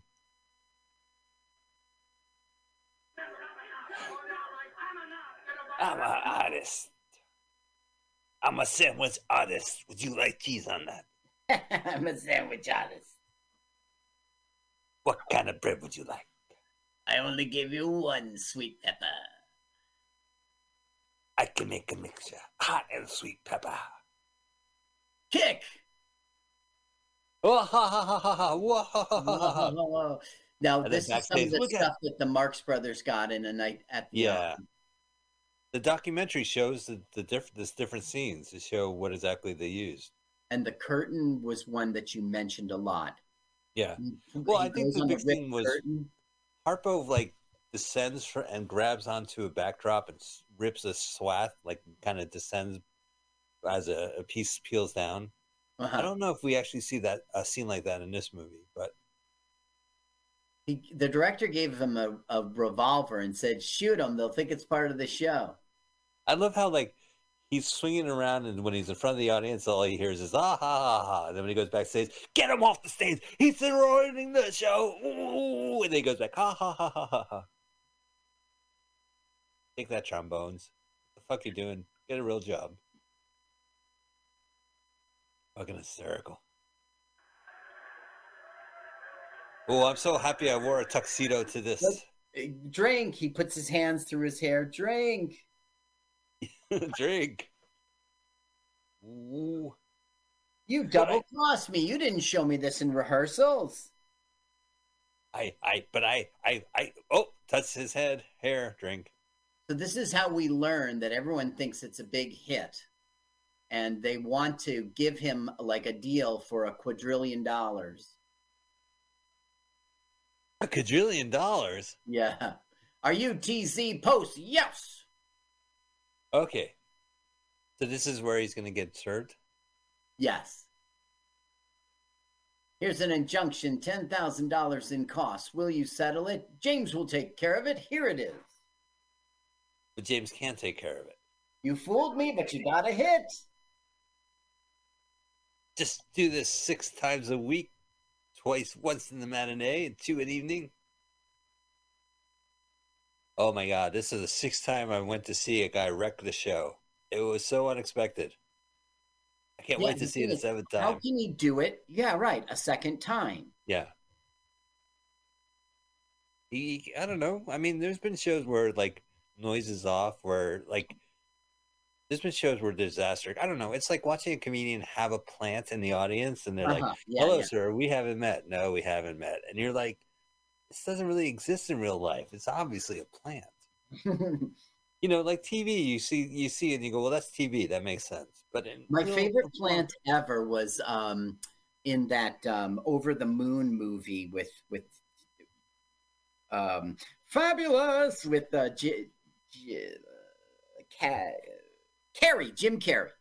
I got it out, in which he's doing Tony Clifton, and then that guy's a plant in the audience, and he's picking on him, having a fight. He pours water over it. Yeah, right. Well, that's like the ultimate plant, you know. Yeah. You put it in your mouth. It's the worst joke ever. There's no punchline. That's why I hate it. It's the only bad thing about this. I don't know. Is that true? It seems like, why wouldn't the director know there's a dangerous stunt in his show? Kissy, kissy, kissy. Right. Why wouldn't he know what his thing was? And we didn't see him at all in the production. Yeah. Well, we did in the beginning. Like, you kind of... you got to listen to him, 1920 style. Tell her to fuck off. Have not been of a strictly conventional order. Therefore, I feel it necessary to clarify a situation which otherwise might be filled with doubt.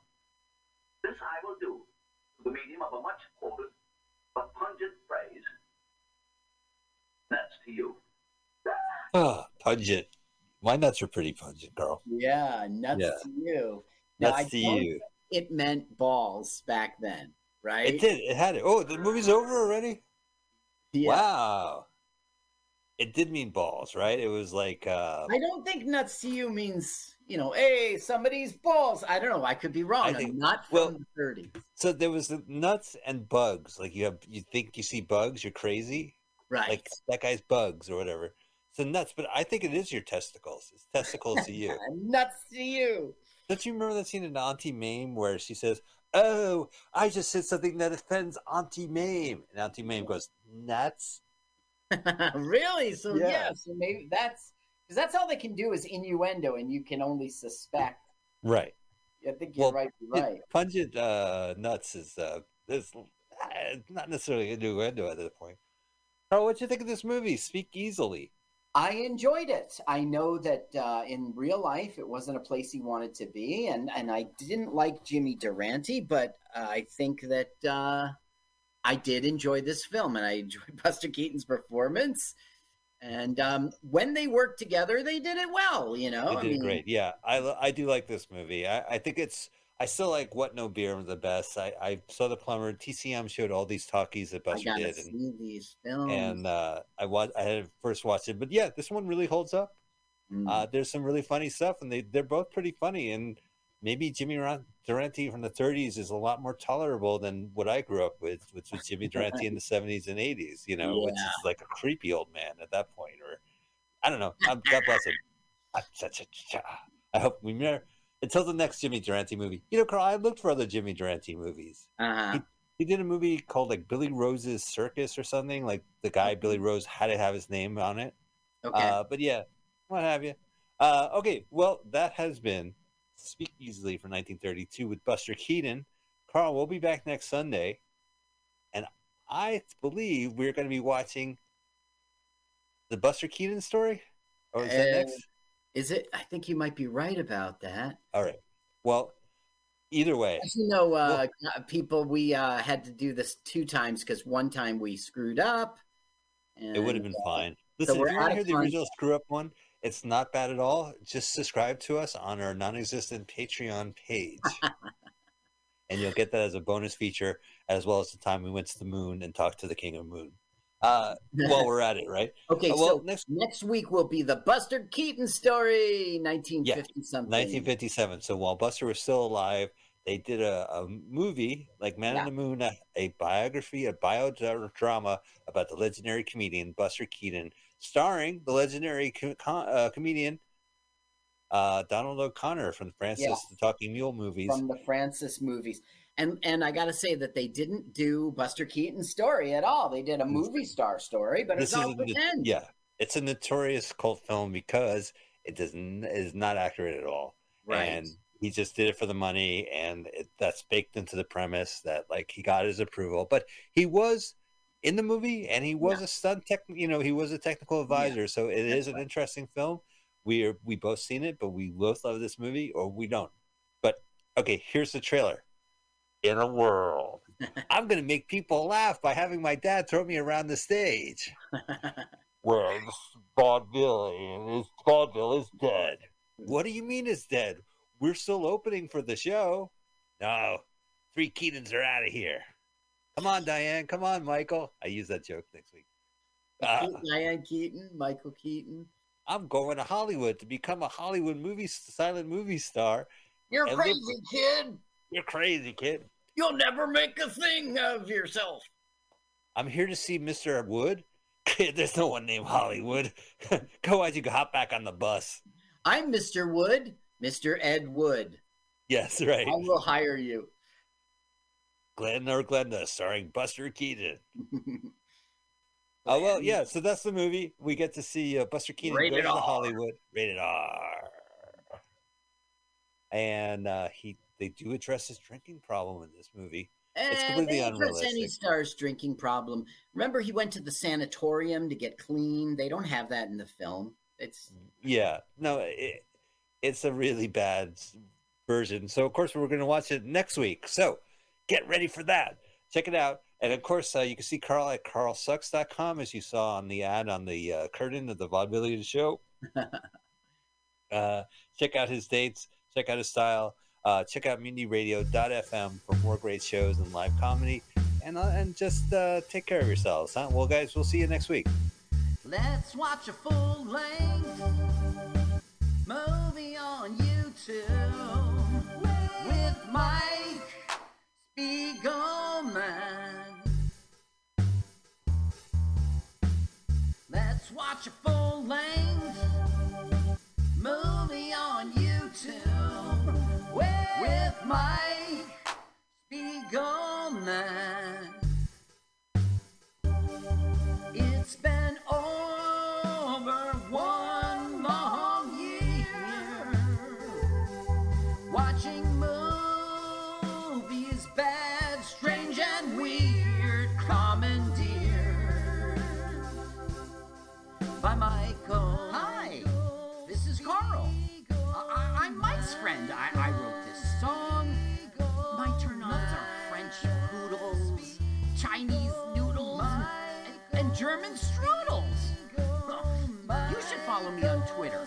It's Jokes to Carl. That's the French duh, not the duh. Now let's watch a full-length movie on YouTube with Michael Spiegel. Michael Spiegel. Michael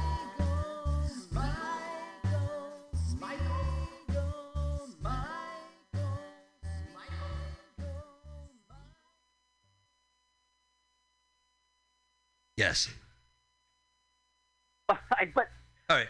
Never mind. Okay. Let's watch a full. I'm already recording. We're recording the show. Hello, welcome to Let's Watch a Full-Length Movie on YouTube with Mike Spiegelman and Carl. Carl is out there on the East Coast. We are broadcasting this show on Sunday, September 23rd. No, 22nd. Today's 20, but yeah. Pretend it's Sunday. And pretend it's Sunday. We're actually recording this on late East Coast time on a school night. So, Carl, what's the movie? What are we watching on Let's Watch a Full-Length Movie on YouTube? We are watching the Jane Mansfield story.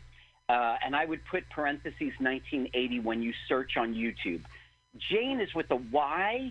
If you were with us last week, we also covered Jane. The Jane Mansfield story, 1980. Let me go ahead and type that in. And you mentioned last week's show, that was an R-rated softcore travelogue film, something that like you would see on E! Entertainment Television with Tara Reid, and which was done after her death. So it was a very morbid R-rated movie. Yeah, the ending especially, Yeah, they showed the death of the dog that she's been carrying around in the home footage.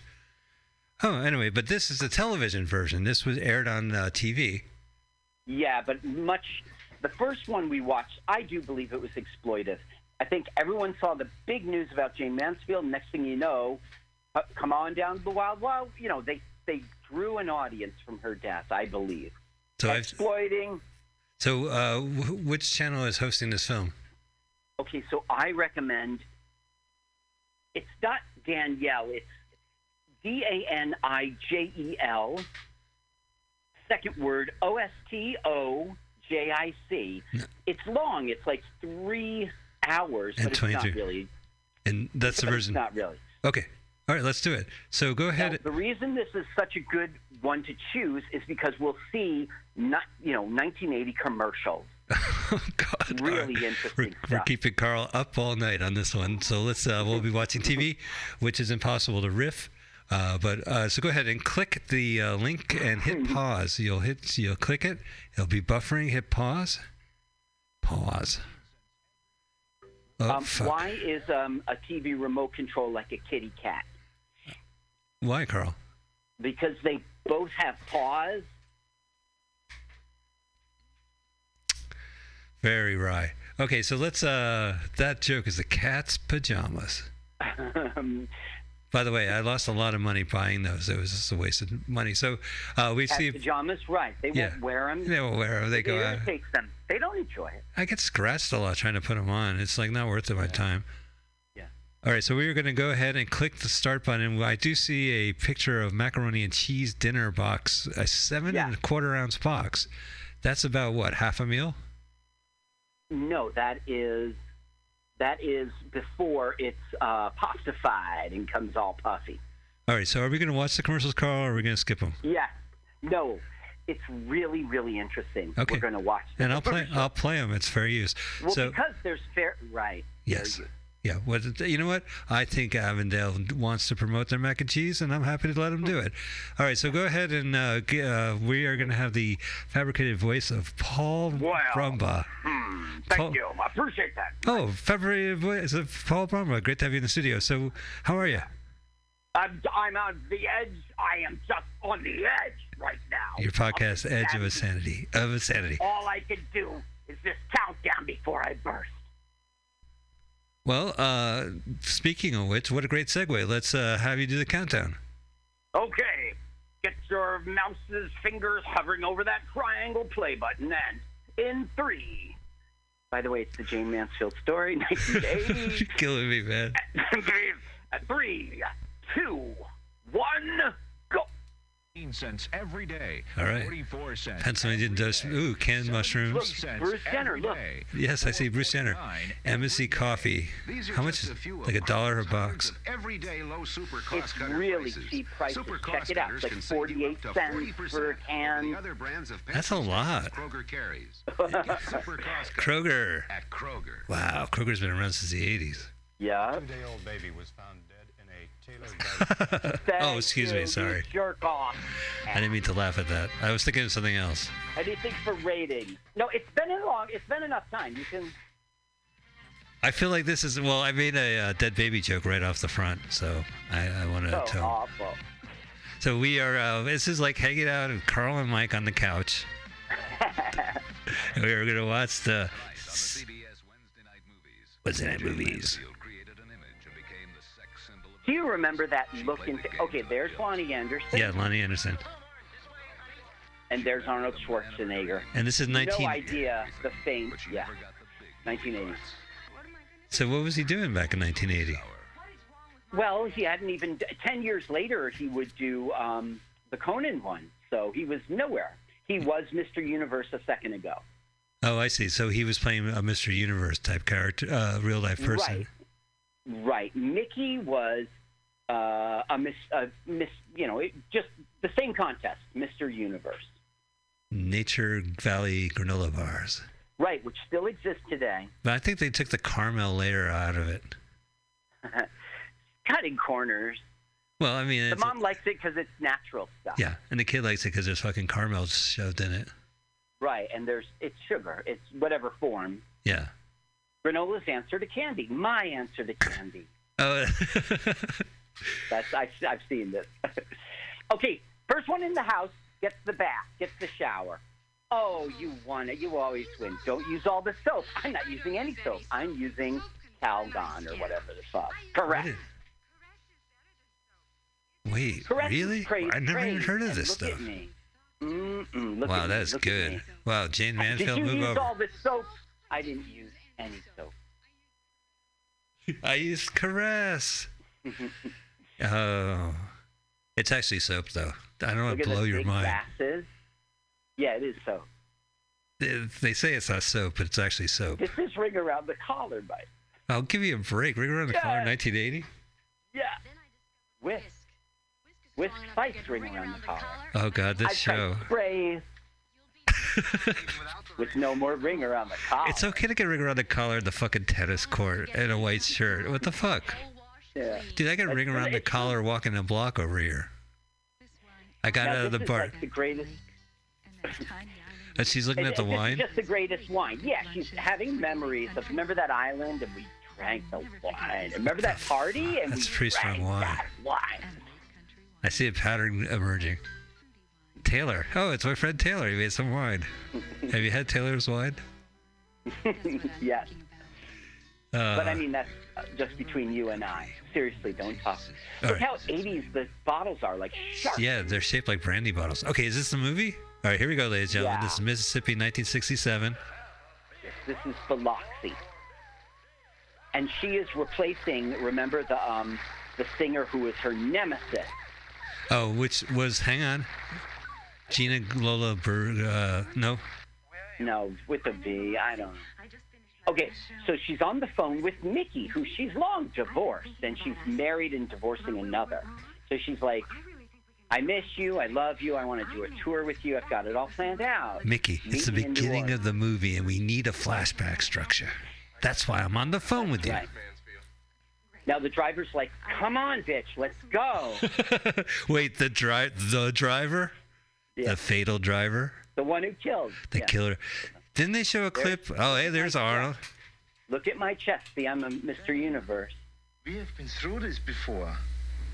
Carl, that's a pretty good Arnold Schwarzenegger impression. Yeah, see, I'm confused because it says, I mean, in Conan, he couldn't even speak English, I saw. The famous one is he did a movie called Hercules in New York, and they dubbed him. It was him and Arnold Stang, the voice of Top Cat, the guy from It's a Mad, Mad, Mad, Mad World, one of the little gas station guys. So the thing is, Mickey also did a Hercules movie, so the internet wanted to make a big deal out of that. Oh, yeah. It was in Nutty Professor. Hercules. Oh, here's all right. So, Lonnie Anderson was great in WKRP, and then she was on some other TV shows I saw her in. Well, she turned into like TV movie guy, but luckily for her, she had already bagged Bert. So yeah, that we were talking about. You weren't on this episode, so my brother was on, and we were watching Rent-A-Cop from 1989 with the dearly departed Burt Reynolds, who passed away a couple of weeks ago from the Dearly departed, boy, come on, Mike. You have a little sin in you. Come on. All right, the dead Burt Reynolds. Okay, wait. They're pressuring him. See, the guy's pressuring the driver, and that's why they crash. That's an important plot point.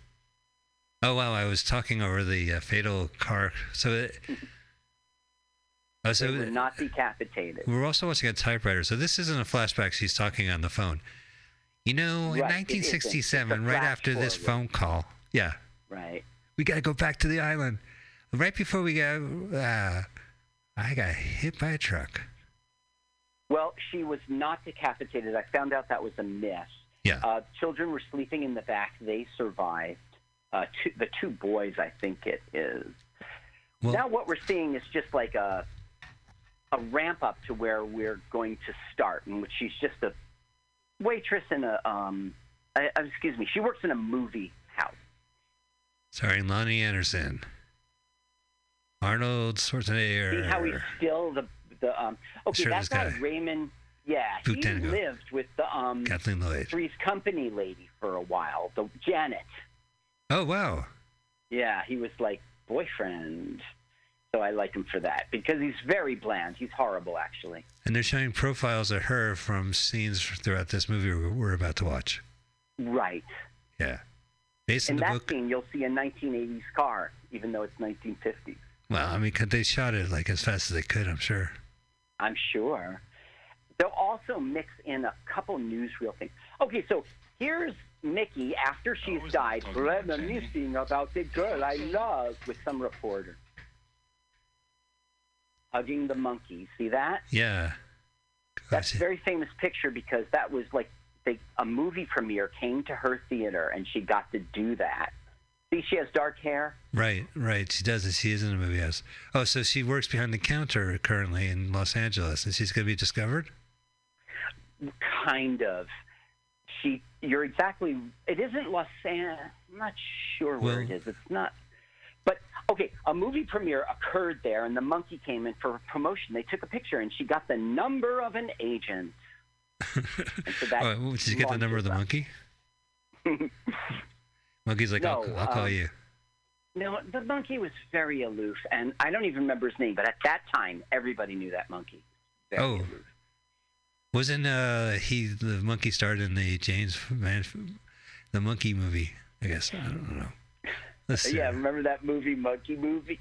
Do you enjoy watching Any Which Way But Loose? Do you enjoy watching performing orangutans, whether it's Any Which Way But Loose or?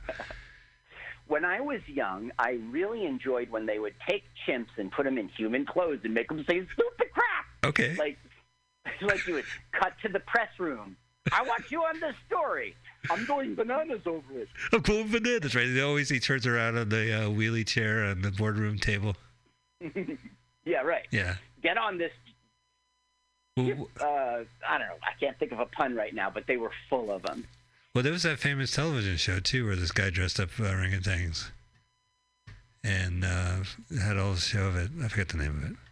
The greatest time I ever saw people dress up as monkeys and pretend was 2001 Space Odyssey. Oh, that was great. Yeah, they were playing it for laughs, but it was so well directed you didn't notice. So you watch that movie the first time ever, and you're with monkeys in the desert. And then you come back to that film later, at least this was my experience, and you realize these are humans in monkey suits. Then you see it in a totally different way. It is a comedy. Right. Oh, fuck off. I'm so scared to hit you right now. Like, he runs up to the monolith and he touches and goes back. He's acting.